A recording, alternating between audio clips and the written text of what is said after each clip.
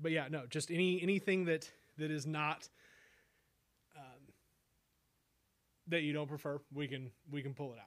But Okay. I imagine your this conversation to be one that just has a lot of energy in it. I'm looking forward to it. I had, again, another one of my favorite kind of podcasts where I've never met the person before, and this is just an introductory conversation. Yes. Which is kind of good to introduce you to folks. Correct.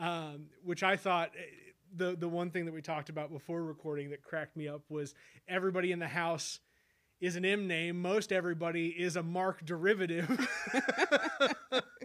Yes. We have Marquita, Marcellus, Malia, and Makari. I love it. Yes. How old are the kids now?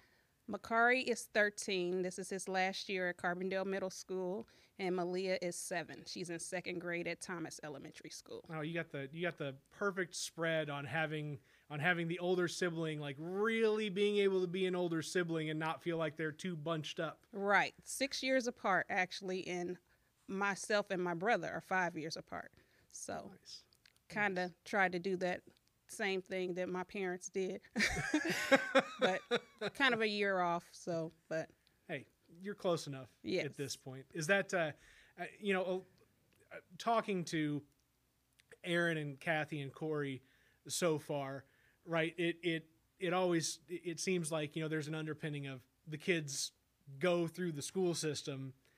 I want to have an impact on the school system, both for the kids that my children are peers with, but also because I get to see it firsthand. Is that kind of another feeling that you've got on running for District 95 School Board? yes. And I think my daughter's probably one of my biggest cheerleaders as far as wanting to put the signs out. And Mom, well, we have to put one over here. Can it go right here? And I'm like, well, okay, regarding the city limits, I think we have to have them in a certain place, you know. So, but she has been like one of my biggest fans as far as supporting me. And just asking a bunch of questions. Like, she wants to know everything. Well, what do you do? What is the school board about? Who else is on the school board? So she asked all those questions. I'm a native of Carbondale. I went to Carbondale Elementary School District, so it's a part of me. Yeah. I grew up. I left to go to college. I actually went to SIUE because I wanted to get away. I think it was just that whole I want to go to college, I want to get away from home thing. And I went to SIUE, majored in social work. Nursing was originally my major, and got into some of the courses, and I just did not feel that that was the right path. I knew I wanted to help individuals. I just didn't know in what capacity that I wanted to help them. So I ended up going into social work. Graduated with my bachelor's degree from social work, ended up back in Carbondale. And I started out working at Gateway Foundation as a substance abuse counselor. So I still have my certification in drug and alcohol counseling, did that for 11 years and loved it. Loved it. Initially, when I started the job, I didn't have a family, so the hours were feasible, you know, at the time, the hours that I was working. But, as you start having children and you have a husband, a family, there's, different changes that occur in your lifestyle. So I ended up leaving Gateway, and I worked at Head Start at SIU for a year. And I was a family partnership specialist there. So basically, I was working with the parents and the students at Head Start. Worked there a year, and I currently work for Upward Bound. It's a college prep program here at SIU. I am an alum of that program, so I kind of feel like I'm doing this full circle thing. A lot of my friends and even my family left Carbondale because it wasn't for them. Yeah. And I just feel that I am still here for a reason. And I believe that community involvement with the school board. I'm also a part of Delta Sigma Theta Sorority Incorporated. And even with that, a lot of my career, my community service, all of it is steered around youth. Like I said, I work for a pre-college program, so I'm working with adolescents. A lot of the positions that I hold within the sorority, as far as like the scholarship chair that I am on currently, I tend to, I don't know, it's just I gravitate towards adolescents, teenagers. Yeah. That's just who I gravitate towards. A lot of the projects or the different things that we do within the sorority, we did a breakfast with Santa. It was held locally at New Zion Missionary Baptist Church, and giving the kids the opportunity from the community to come in to meet with Santa and do arts and craft activities, have breakfast. So it's things like that. We did a mother and son dance at Thomas School for, I think that was from, I think it was K through 5th grade that they were allowed, the sons and mothers or guardians, and we had even some grandparents there to bring their sons out and have just a time with them. They danced. We had provided snacks. Did a little, I think they're called Minute to Win It activities, and it was so fun seeing the parents or the mothers and grandparents interact with their sons or grandsons during those activities. So it's just, like I said, I believe that's my purpose. Growing up here, things were a lot different. Things were a lot different when I grew up here than they are now. Mm-hmm. There were a lot more things for youth to do. Mm-hmm. The Great Skate Train. Oh man, that is a name of a business that I have not heard in a very long time. Yes, skate train. There was cuckoos. There was different teen night. There were things that we could involve ourselves in on a fun level, as well as there was educational opportunities. Obviously, like I said, Upward Bound is still around, but there were other programs, career prep, future scholars. There were just programs for youth to involve themselves in to keep them busy. Yeah. Irma C. Hayes, I'm a graduate, a pre-K graduate from Irma C. Hayes. So there was activities there in the summer for us to do, just so much. And now it just seems like there's sports, there's sporting events, and there's a few, activities on SIU's campus, the Lego camp, and different things of that nature. But there's just not much in the community as much as it was growing up. Yeah. No, in a broad base of activity that folks can be involved in, and we hope that you'll be involved in this conversation for episode. Looking at the screen, 46 to make sure. I can't even believe we're up to this number already. You've been busy. Yeah, it's been going since September and launching this project. The WTF Carbondale podcast, where we talk to interesting people about their interesting lives and tie it all back together to this little old place we call home, Carbondale, Illinois. And as the final person in the kind of impromptu interview series with District 95 school board candidates, I've got Marquita Roper here with me today, and I'm thrilled to be in it with another townie. So, yes, I'm a carbonite. I guess that's what we're called.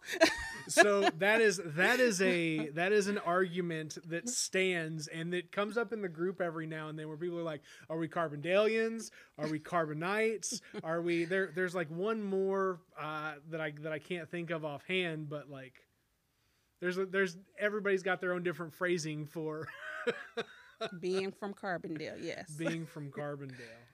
Are you kind of like the generations and generations back type of Carbondale as well, or did parents or grandparents move here, or what brought your if your family hasn't been here for generations and generations, what brought them here? I guess I should ask. Okay, so my mother was born and raised here. Her parents moved from Brookport. My dad's parents moved here from Tennessee. So some of his siblings, he was the oldest, some of his siblings went to high school here. He was in the military when his family moved here. Okay. But he ended up meeting with my mom here years ago, many moons. They met here in Carbondale. So I have, let's see, my great grandparents on maternal side, they were the founders of New Zion Missionary Baptist Church. It started in their home. They also were one of the first African American business owners. They had a grocery store on the northeast side of Carbondale. Lennis Turley is a relative also. Very cool. Turley Park is obviously named after him. So I do have generations of family from Carbondale.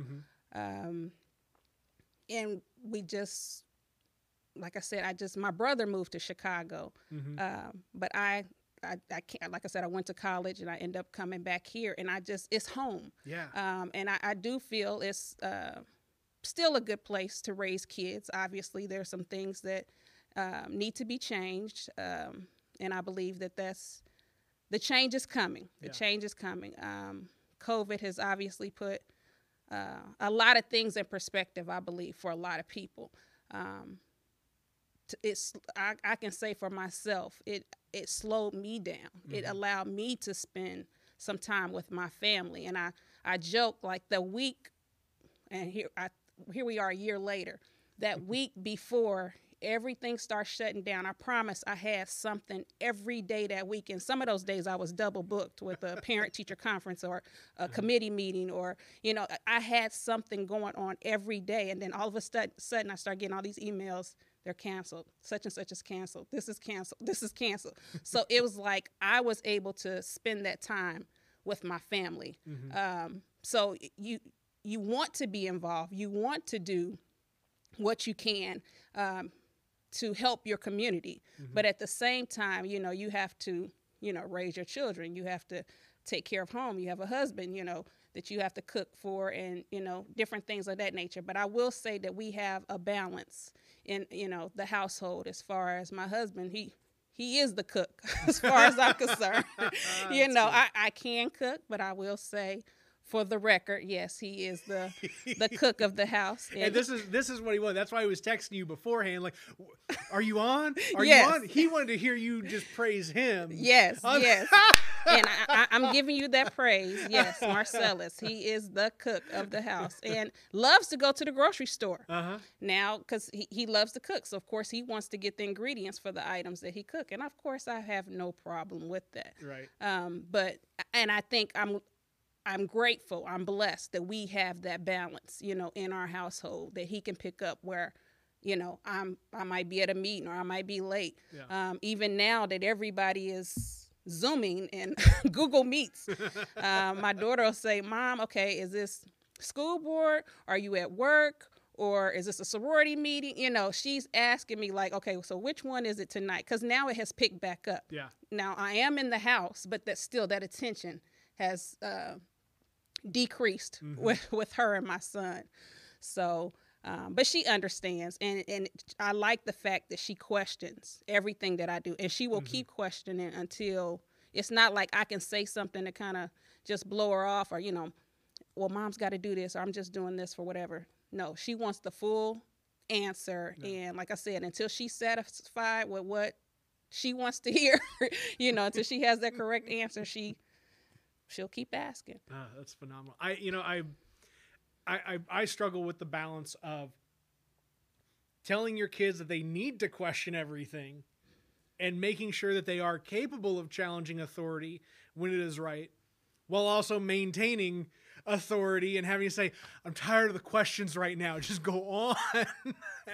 How do you manage that? Well, see, I appreciate it. And that's just because I have two kids, as I stated, as far as a male and a female, and they're total opposites in more ways than one. Like my son, he doesn't question. Only time I see him, what are we having for dinner?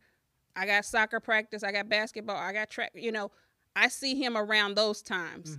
But my daughter, she's right there. She's always there. She's questioning everything. But he's not that one that asked too many questions. But now he's going into high school.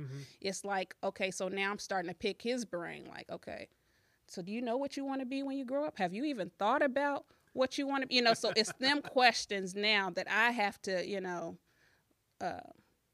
ask him. Yeah. And it's just to see kind of where his head is, what is it that you want to do, and he's still like, well, I'm thinking about it. He hasn't gave me a precise answer at this time of what he wants to do or, career wise, but he loves sports. Soccer is his first love. And I think my daughter's trying to follow his footsteps with that. His dad is a carpenter, a union carpenter. So he kind of asked him questions like, well,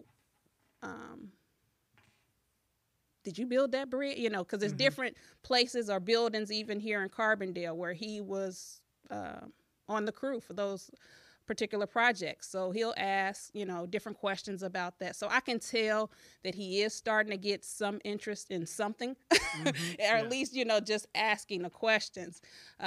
But he's just never been that one to just ask, questions up front. But my daughter, and for the most part, the questions that she asks, it's relevant. So I have no problem answering those questions. But when she starts talking about Legos or a TikTok video or something of that nature, then it's like, okay, Malia. I need the escape hatch. Get me out of this. Get me out of this. Yeah. Well, I love the fact that your son is able to explore the idea of trades right now is huge, because that is where we're missing, right? I tell people that my background is in marketing, and it's like I only wish that I would have picked up a trade when I was 10, 15 years younger than I am now, because I understand that this marketing thing is a dime a dozen in terms of where work has shifted, and really the value in work these days is the work that you do with your hands and the work that you do to build and fix and maintain things that has been lost on an entire generation, because that's just, we were pushed into college and it was go do college and don't even think about manual labor. And now it's like, oh, what do you mean you don't know how to do manual labor? Oh, crap. And like I said, I work for a pre-college program, and that's what we do. We encourage them to go to college. We take them on college tours in the summer. But I get it. College is not for everyone. My husband did not go to college. Like he went to trade school. He started out at John A. Logan, and he became an apprentice, and he decided that at first it was labor. He wanted to be a laborer, but he realized, as he got into the program, that it wasn't for him. So he ended up, like I said, being a union carpenter. And my son he's like I said, he sees what he do. Yeah. And even just some of the things around the house that he may do, or, fix different things around the house. So I hope that he begins to ask questions, because it's like one of those things, even with him in school, it's, well, what did you do in school today? Work.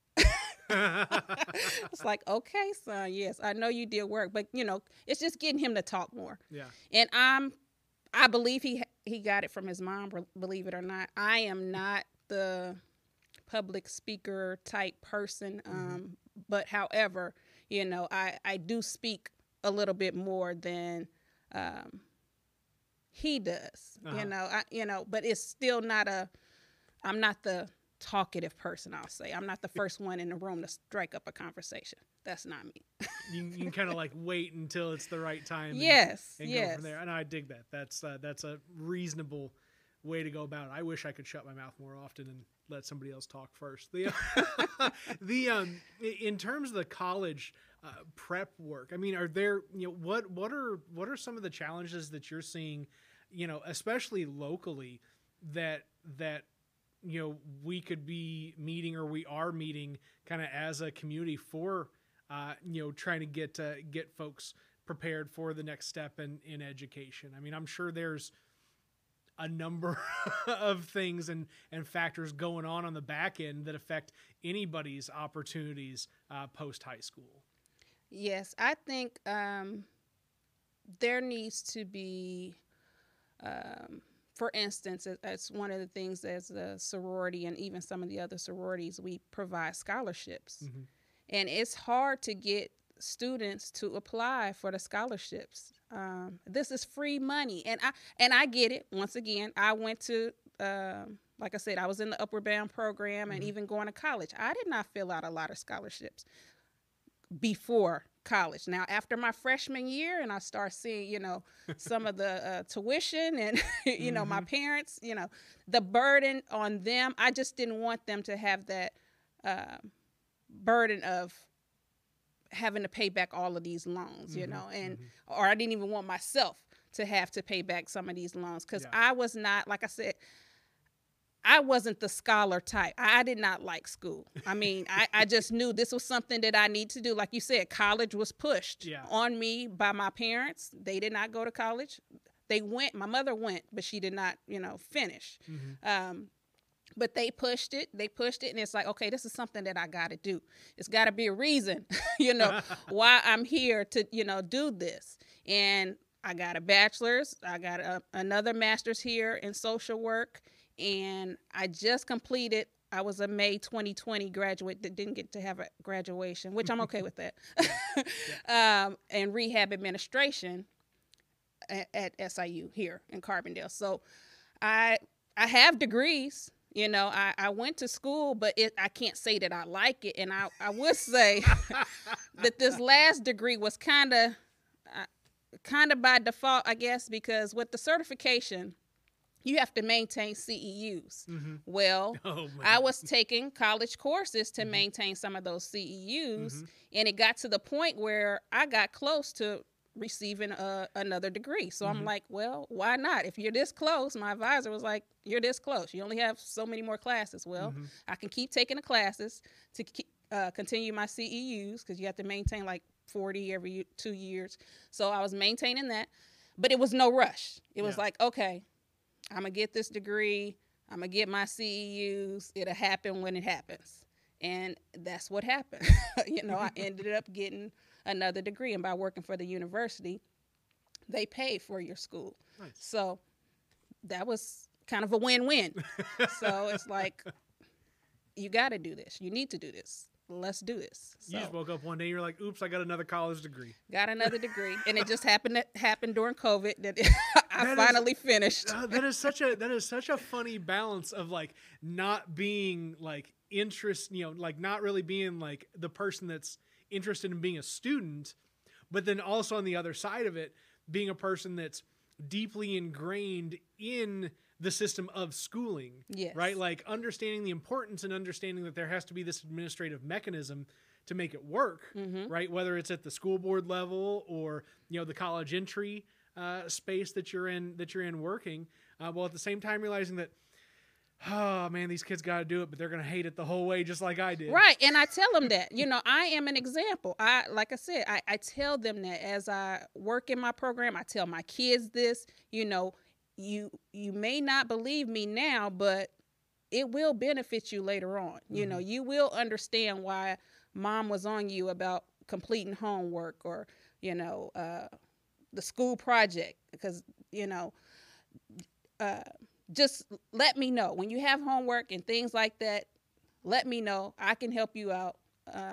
Like I said, I'm not the type that likes school, but I understand it, and I understand. I want you to understand that this is something that will help you in the future.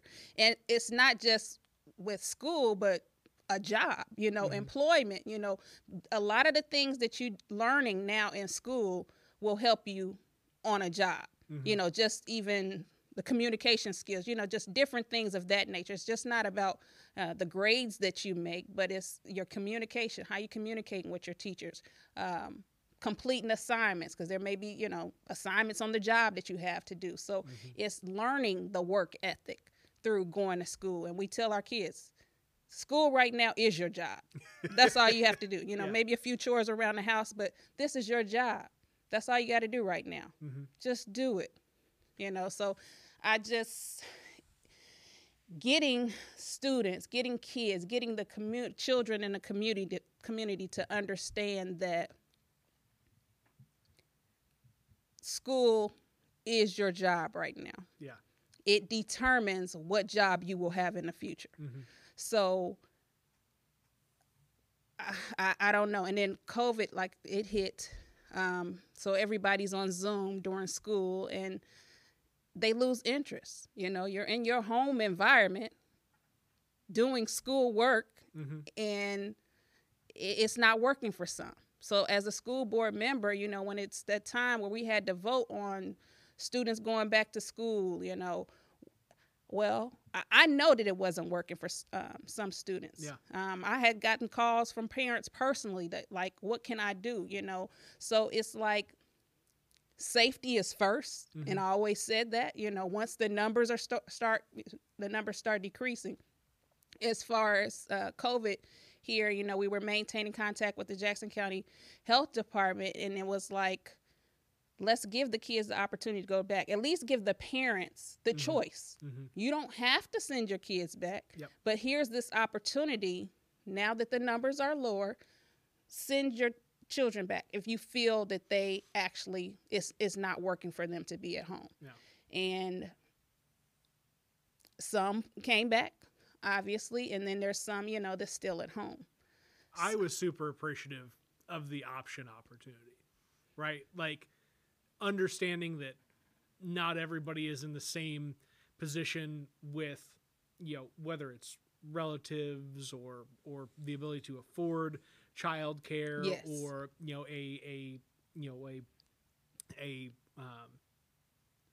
domestic care situation at home where there was the availability of that for, you know, for us to still be able to, you know, do remote learning, but also know that, yeah, the kids can still come together in the classroom. Like, I was really happy with the way that y'all handled Yes. the re-entry into school, and you know, the continued phase into you know, a return to in-person learning, like, because those aren't easy decisions to make. I very imagine. tough decisions. Very tough decisions. And honestly, our district was one of the model districts, I'll say. That's a great way to phrase it. Model Yes. district is the way A to model phrase it. district, because even with going to some of the conferences and training that we still, you know, had to do online, some of the breakout sessions that they were having was regarding how to get students tablets or computers or Mhm. devices to work from home. And that was something that we had already established. Yeah. How to provide meals for students who do not come to school, you know, that are doing remote learning. Mm-hmm. Carbondale Elementary School had already did that. So it was like some of these things, I'm like, wow, you know, we are way past this. And it's unfortunate Mm-hmm. that some schools are still trying to work through some of these hurdles. And, you know, and that was something to be proud of. Mm-hmm. To be a board member and know that our district was one of the ones where, you know, people were looking at how we were doing things. Mm-hmm. And I believe that's great. That's a lot that's something positive about our district. Well, and I think one of the things that, you know, as we're having this conversation, and I'm mulling things over in my brain as we talk, right, there is a fixed cost to having the infrastructure of a school system in place. And it's going to be there whether you are remote learning or you are in-person learning. So why worry about trying to address and reduce the fixed costs rather than just saying we're going to deliver the best services that we can, understanding that we're just going to be participating at these same fixed costs anyway. Yes. Yes. And I mean, from day one, having educational packets in your local grocery stores in Walmart. I mean, that was amazing, you know. And it's just those type of things, those type of people that we have working in our district mm-hmm. to move things forward and move them fast, mm-hmm. you know, to keep the learning environment going for our students mm-hmm. despite the pandemic. Yeah. So, I mean, yes, there were some complaints about the kids getting packets, but, you know, there was only so much that could be done at that time. Yeah. But, hey, District 95 was doing it. Hey, they were doing it. Still delivering food Yes. to every single kid. I mean, having all of being district wide a no cost school lunch environment, right? Mm-hmm.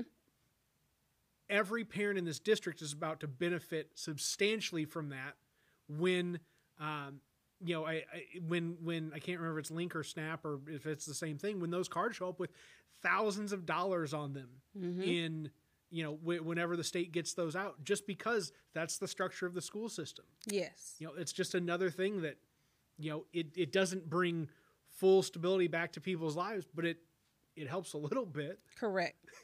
I mean, like I said, I think we did what we could as a district, and I believe the action was fast. That everybody, all hands were on deck. People were doing what they had to do. They were in there making copies, to get these packets out to the students. The food was being prepared. So it's. I think it's, like I said, it's a wonderful district to be a part of, and I'm glad my kids are part of District 95. I wouldn't want them to be a part of any other district in this area, and that's just, I mean, and I'm a product, like I said, because I went to this school, these schools. I want my kids to go to these schools, and I mean, not everybody has that attitude, and that's fine too. But I believe District 95 works, and my kids they're doing well. Yeah.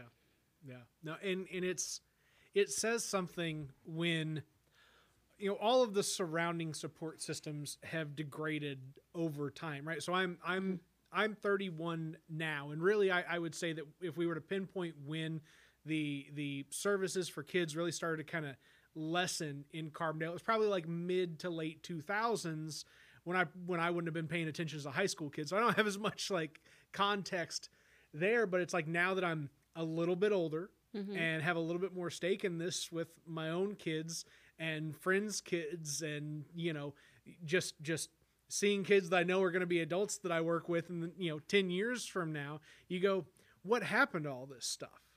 And I mean I don't know. I guess that's kind of a leading question to what have you seen of what we've lost over the years that we need to work to regain, to help just give kids something to do, like you were saying.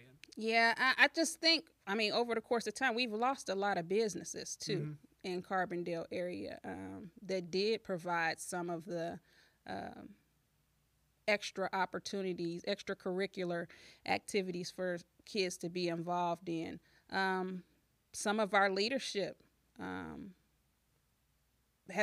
obviously they've gotten older. Some of them have passed away, so I think we need a lot more individuals to step up to the plate. And like I said, as a Carbonite or native of Carbondale. I'm staking it in the Carbonite name. All right, I'm running with it. Yes, I feel that I need to do something. Yeah. This is my community. I need to do something. I should be doing something. And like I said, I understand that, with the family, it takes balance. But you have to determine what that balance is for you. How can you do those things? How can you include involvement in the community with the balance of your family? I try to include my kids in as much as I can in the things that I do. Sometimes just with my job, I try to bring them along so they can meet some of the other students and they can see what they do. Because once again, Malia, Mom, well, what do you guys do at your workshops? Well, can I see? Yeah, sure. I would bring her so she could see exactly what they're doing, what they're learning. What else as far as the community? Like I just said, I think we need more people to be involved. Yeah. Stepping up to the plate in the community. Longtime residents of Carbondale that's here. We all need to step up and do something. And it goes back to that statement, it takes a village. I do believe that it takes a village for us to bring back our community, to bring back what we had. I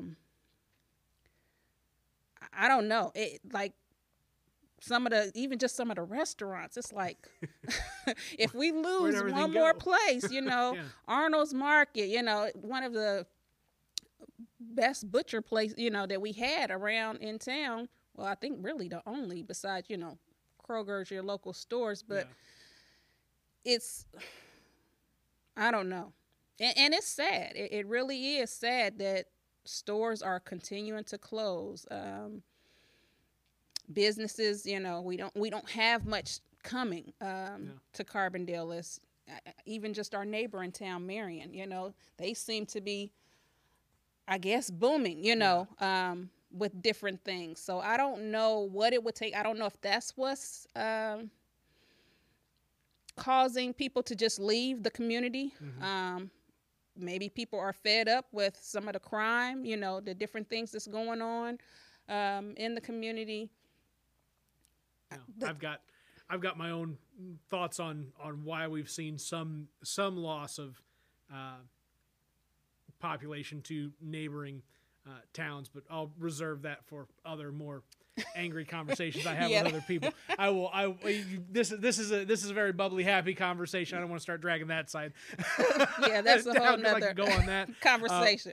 For quite some time. We're from here. We've lived this. We know what root causes of some things are. Yes. They don't have to be said to know what they are. Correct. You're right about that. What is, and it's cool to hear, about having the entrepreneurship background in the family. I mean, do you feel like some of your older generations, kind of tilt towards being entrepreneurs and being business people has kind of fed into the person that you are now? Maybe you don't have your own business, but you treat business like it's your business. I would say just making my family proud, whatever direction that is that I have chosen in my life, in my path, in my journey. I just wanted to make my family proud. It's good to hear. I love to hear the history about my family, in this town, and even sharing it, with my children. For them to, obviously they didn't get to know some of them people, but for my children to go play at Turley Park, this park is named after one of your relatives. So it feels good, to have that. But business, I'm definitely not the business, financial. Oh my gosh. My husband could tell you about that. But I can spend the money, don't get me wrong. Right. I can do that. I'm a shopper. I'm a couponer. I'm all of that. But to have that business entrepreneurship side, and I would be curious if my son, if that's something that may strike his interest one day. I don't know. But we have had talks in the family, some of my, cousins, of having bits, because we have some talented people in our family. And I don't just say that because I'm part of this family, but I mean, we have some cooks. We have some people who can barbecue. We have, they make items. They're crafty jewelry. I don't have any of my aunt's jewelry on tonight, but now you're in trouble. Yes. You didn't come decked out to show off the earrings. No, no, but we do. Photographers. I mean, we have some talented people in our family, and it's just, I think, in general, building the confidence and even the financial piece of getting those things started. But we definitely have it. And I think the history in our family of like the entrepreneurship, it's there. Yeah. It's there. It's just, like I said, having all of those pieces to put everything into play. But we definitely have it. And I think, once again, I keep going to COVID because it has had time. People have had time to reflect on what their craft is, and they've put more thought into it. And I think we're going to have some successful entrepreneurs in our family. And like I said, they've already started just, doing little small scale things. But I think if they keep it up, their craft, and, just maintain the journey, the path that they're on, that they're going to be successful. They're going to be successful. No, that's very cool to hear. I just had like something in my brain that was like a direct offshoot of that, and as soon as I was ready for the transition, it just went out of my mind. Shame on me. That happens in some of the long form stuff. Oh no, that's what it was going to be. That really, a lot of underpinning on the business side of like is having to be a salesperson before you are anything else, right? You got to go ask somebody for money. It doesn't matter if you're, making barbecue or making jewelry or selling a trade or a craft or a piece of media, that like being able to make the ask is number one in being a business person. Yes. It's a difficult thing to do. And that even kind of goes back to this campaign too. Yes. Because tell me about that, because and this is what we were talking about before the show started, that you were the one person that had a sign out before I had my sign done. I was quite impressed. I was like, who is this Marquita Roper person? I was like, I'm putting my sign out next to a sign over off Giant City. I go, this is pretty good. This is pretty good. And I have to say that goes back to my upbringing too, and some of my very close friends. I'll just say the originals. I won't name them all one by one, but the originals. They have supported me beyond belief, as far as designing my signs, getting the information for me for my sign. I mean, from day one, when they knew that I was running for the school board, it was like no questions asked. Whatever I needed them to do, they were coming up with everything to help me out. And they all grew up here. None of them live here. Only one of them live here of the originals, besides myself. And that's my best friend. She still lives here, but they all left, and they all are very successful. So, but yes, they helped me. And one of them told me that this campaign is for the people. Yes, you're the individual that's running, in the election, but because I'm not the person to ask for money and, to GoFundMe things and stuff. Yeah. And it's fine. I get it. People need it. I understand that. But I'm not that person to ask for money. And they was like, this is not for you. I was like, okay. Okay, it's not for me. It's not for me. It's not. And that it took them to talk to me to get me to understand, because I was appointed the first time to the district, 2 years ago. And I did not have to go through this. I didn't know all this work was on the other side. So this is my first time, although I'm on the board currently. That was just like a job. You apply, you do an interview, you either get it or you don't. Yeah. So, but this campaign side, it's a different caliber. And I've enjoyed it. I mean, I have. For the most part, it's been great. Getting the signs. People have just the support that I have just from the community, and like I said, from the originals who are, like I said, California, Texas, Ohio, North Carolina, some just Northern Illinois. It's just they have been supporting me and sending like donations, whatever it is that I need. They have just been there to help me. My parents, my immediate family, my sorority sisters, it's just I am blessed to have the support that I have on this campaign. And it's a good thing if you feel uncomfortable campaigning, but you feel comfortable governing, then you're the right person to be in the spot where you are. Because generally the people that are good at the governing,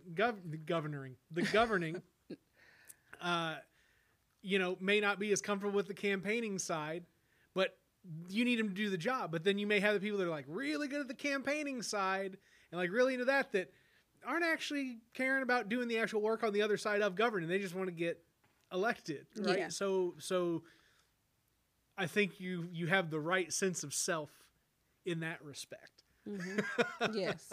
When I was talking to, I think it was Corey about this, that what the way that I phrased it to him was like the moment that you feel comfortable asking somebody for your vote is the moment that you shouldn't be asking somebody for your vote, because you're asking them for their power. Yes. Right? You're asking for them to like actively give you power that you will in turn exercise on behalf of them.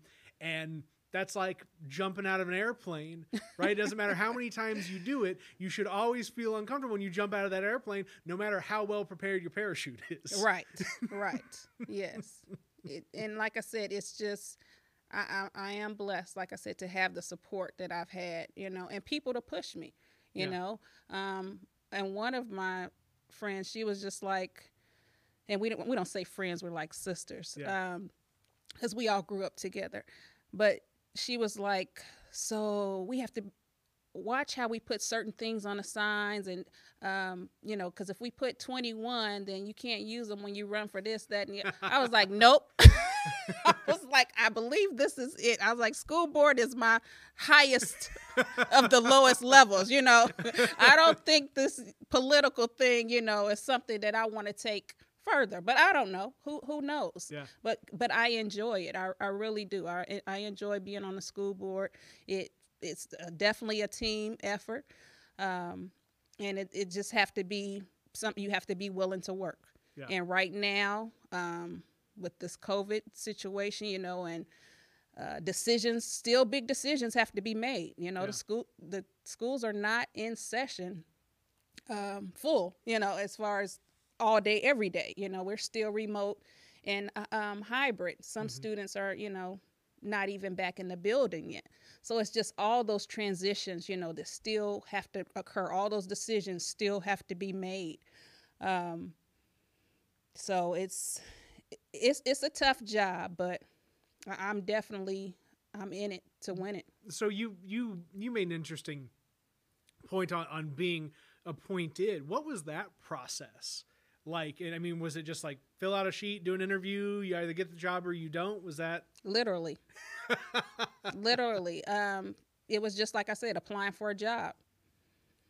And you know, you fill out the application, you send resume, you know, you get called for the interview, you interview, and you get it or you don't. You know, it was just one of those situations. I didn't have to get signs. I didn't have to get door hangers. I didn't have to go door to door. You know, I didn't have to ask people for their votes because it was the board, you know, that made the decision at that time. So this part is different, and it's new to me, you know, because a lot of people are like, well, you're already on the board. Yes, I'm on it, but I'm taking a different route this time. Running for it is not the same as being on it. Yes. This is a totally different avenue that I have to do this time. But like I said, I do. I appreciate the support, and it was a joke that the president now of the board, Mr. Major, he was just saying, because when I actually got sworn in, so many family members were there to see me sworn in. Everybody was looking around like, is this your family? Yes, they came to support me. Yeah. And that was just, in a nutshell, that's my family. You know, that's what we do. When things happen, when family do things, it was a big deal for me to get appointed to the school board. And they were there in numbers, you know. And then I had one cousin come from Alabama. Wow. And she missed it. Oh, no. Yes. Was she like driving and she was late? She was driving. I think she got turned around. I don't know, but she got there at like the end and we had transitioned into a meeting. So I didn't get to see her till afterwards. But I mean, that just shows the love for my family. You know, they support me. We support each other when we're doing things that, you know, and it's just rewarding.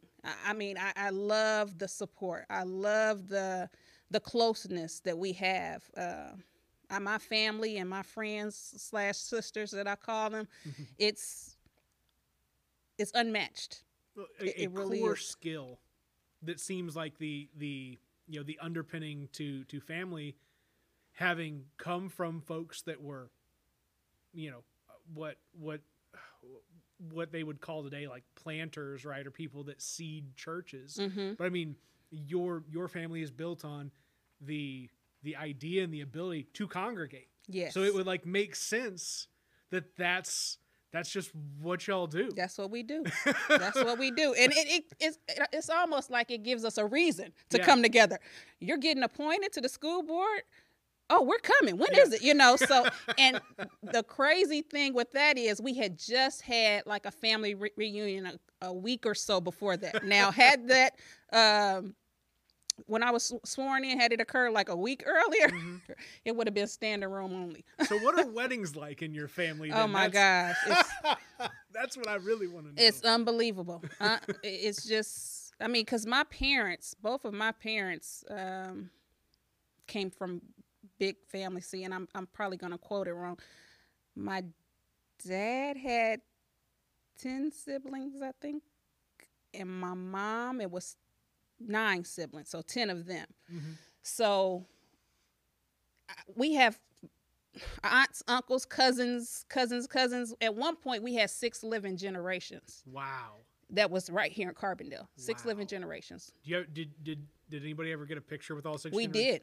We did get a picture of all 6 generations. Now, currently, we have, let's see, I think we have 5 now. Yeah, because my great-grandmother passed. So, yes, we have 5 living generations now, but just 4 with my immediate family. But with some of my other cousins who have kids, there's, 5 generations. So it's a lot of us. It's a lot. And then my husband, mom only had a set of twin sisters. So he didn't have, I think it's 8 cousins total on his maternal side of his family. So it's like when he see my family, and it's like, wow, okay, you know. And all of his cousins came to our wedding, and not all of mine, but majority of mine was at the wedding. I mean, because we just couldn't, it was not enough space and financially. You had 15 seats over here and 85 seats over there. And then that was another thing. We didn't do the groom or the bride side. You could sit anywhere you want. When you come into church, it was just anywhere you want. It wasn't a groom or bride side at all. If you can get a seat, go get one. Yeah, you better sit in the first seat that you see. Yes. Oh man. So I mean, I would assume you grew up in the church then. So did you get married at New Zion as well? I didn't get married at New Zion. We got married at what's the Vine? Was it the Vine? Yeah. Well, that would make sense. I mean, they've the got one on Giant City. Is that the Vine or the View? The View. The View. Okay, we got married at the View. And one of the reasons for that space. I the would space, imagine. and we don't have a center aisle at New Zion. We have 2 aisles, 3 rows of pews. So we didn't have a center aisle. So that was one of the reasons too why we got married at that particular church. But you wanted your center aisle walk. I wanted a center aisle. I wanted a center aisle. You know, it's just some things growing up that you have that vision, or you know, that you want when you on that day that you get married, and that was one of them. How did you 2 meet? Okay, so my husband is from Chicago, and he moved to Carbondale during his high school years. So that's how we met in high school, and we were off and on. We weren't together that full time, but after I graduated from college and came back to Carbondale, we connected again, disconnected again. So it was just one of those off and on things, but he had always told me that he was going to marry me. And I'm like, nah, no, you're not. That's the move that he's waiting for. He will be like, all right, I'm going to tell him at 54 minutes is when you make get sure you watch. And he knows it. He knows it. But, you know, things happen. People change, you know. So we've been married 10 years now. Well, no, it'll be 11. Yeah. 2010 we got married. That's so, great. yeah. It'll be, so, yeah. So, yeah. And my parents have been married 50. 50. To have... Yeah, I'm only... I better get this right. 2 years into marriage, come March 28th. Okay. Oh, I got to get an anniversary gift. Thanks for reminding me. I appreciate you. Yeah, you better get on that. For our second wedding anniversary, I decided to lose my actual metal ring, which is why I wear the silicone. Oh, now. wow. That was my gift right now. Silly me. But the just to imagine what it's like to live out a life with somebody for 50 plus years. Yes. To live a lifetime with somebody within a lifetime. Yes, and that's what I'm looking like. Really? I got to deal with this guy for the rest of my life. No, but I think it works if you work it. Yeah. It's just you have to, like I said, we have that balance in our relationship, in our marriage, with the kids. There's certain things. Obviously, it was a different lifestyle that he grew up. Because he, like I said, was pretty much raised in Chicago, but he came here during high school. Mm-hmm. But it was a different lifestyle. Even just, and it's funny, we always joke about this. The other day, my son had soccer practice. Mm-hmm. And what happened, they ended up not having soccer practice, but he had left. So he called him and told him to walk home. It was him and another one of his friends. And I said, "You did what?" He said, "I told him to walk home." I'm like, walk? Because that's not something that we did. My parents would always come and get me, or, it was like, so it's like, oh my gosh, my son is walking home. Mm-hmm. But he's like, he has to grow up. Yeah. He's 13. And I understand that. I get it. But it's like, I'm not used to those type things. So it's like he kind of tells me, okay, you got to let him grow up. And I'm like, okay, Marquita, you got to let him grow up. And it's like, it's hard, So, and that's just something simple, him walking home. But when's it the right time is always the question. I mean, it's a very real, when is it, when is the right time? Yes. And every kid is different. Every person is different. But when do you let them earn that next level of autonomy? Yes. And it's like, it's hard. And I know, I'm just curious, once he starts, getting a driver's license and that type stuff, if his dad will switch gears a little bit. So it's interesting to see how this all gonna work, that we have this teenager who's going into high school next year. And I cannot believe it. I can't believe I'm gonna have a high schooler next year. So I only have one in District 95, but she's gonna be there for a while. She's just in second grade. So she's tied in. Oh. Driver's license is coming up. I'm a bad enough driver as it is. I can't imagine having more of me in the household. This is terrifying. Yes, and those are some questions that he's been asking lately too. Well, is it hard to drive? What age were you when you first learned how to drive? So it's those questions are starting to come now too, and that's just been within the last week or so, because we completed his schedule for high school, and they had driver's ed on there, but I'm like, I don't remember driver's ed having it that early, my freshman year. Not at 14. So no, I was like, we're going to hold off on that. So he was like, those questions start coming. Mm-hmm. So I was like, I think I first started driving at 15 when I was supposed to drive. I mean, my parents are the parents that do things when it's supposed to happen. Yeah. Did I get a car at 16? No. And I'm saying this on the record so my kids can hear it too. No, mommy did not have a car when she was 16. I didn't get a car until I graduated from college. Mm-hmm.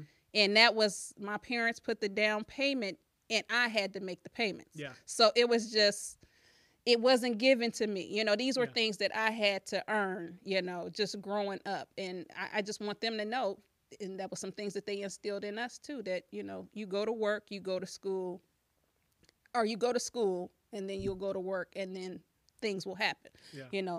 You'll get those things, but you have to earn them. It wasn't like anything was given to, us growing up. And, I just try to instill some of those same things in my children, and rearing them growing up. But then you have the grandparents because they're grandparents now. They can do, they can get this or they can get that. But I'm like, Mom, I didn't get to have that when I was that age, or, the cell phones and all this stuff. And it's like, well, there wasn't cell phones. Does your 13-year-old have a cell phone? He has a cell phone. When did you get him a cell phone? Because we're balancing that question now too. Like, that's the He got his cell phone, I think, at 11, age Okay. 11, I think. But I bet you that's another thing. If I ask my daughter Malia, she'll know exactly. Probably she can tell you the dates and the hour and the time of when he received that cell phone because she's probably counting down to her time.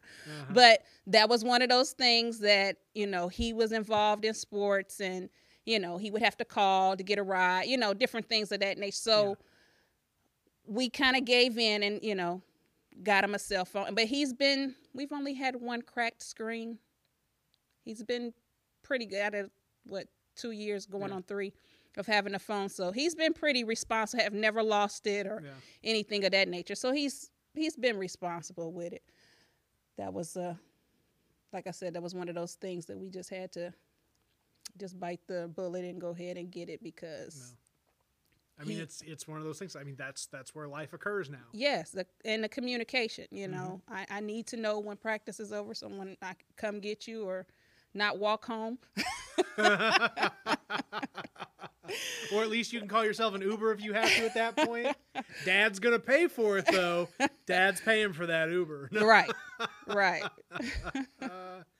That's great. No, this is really cool. I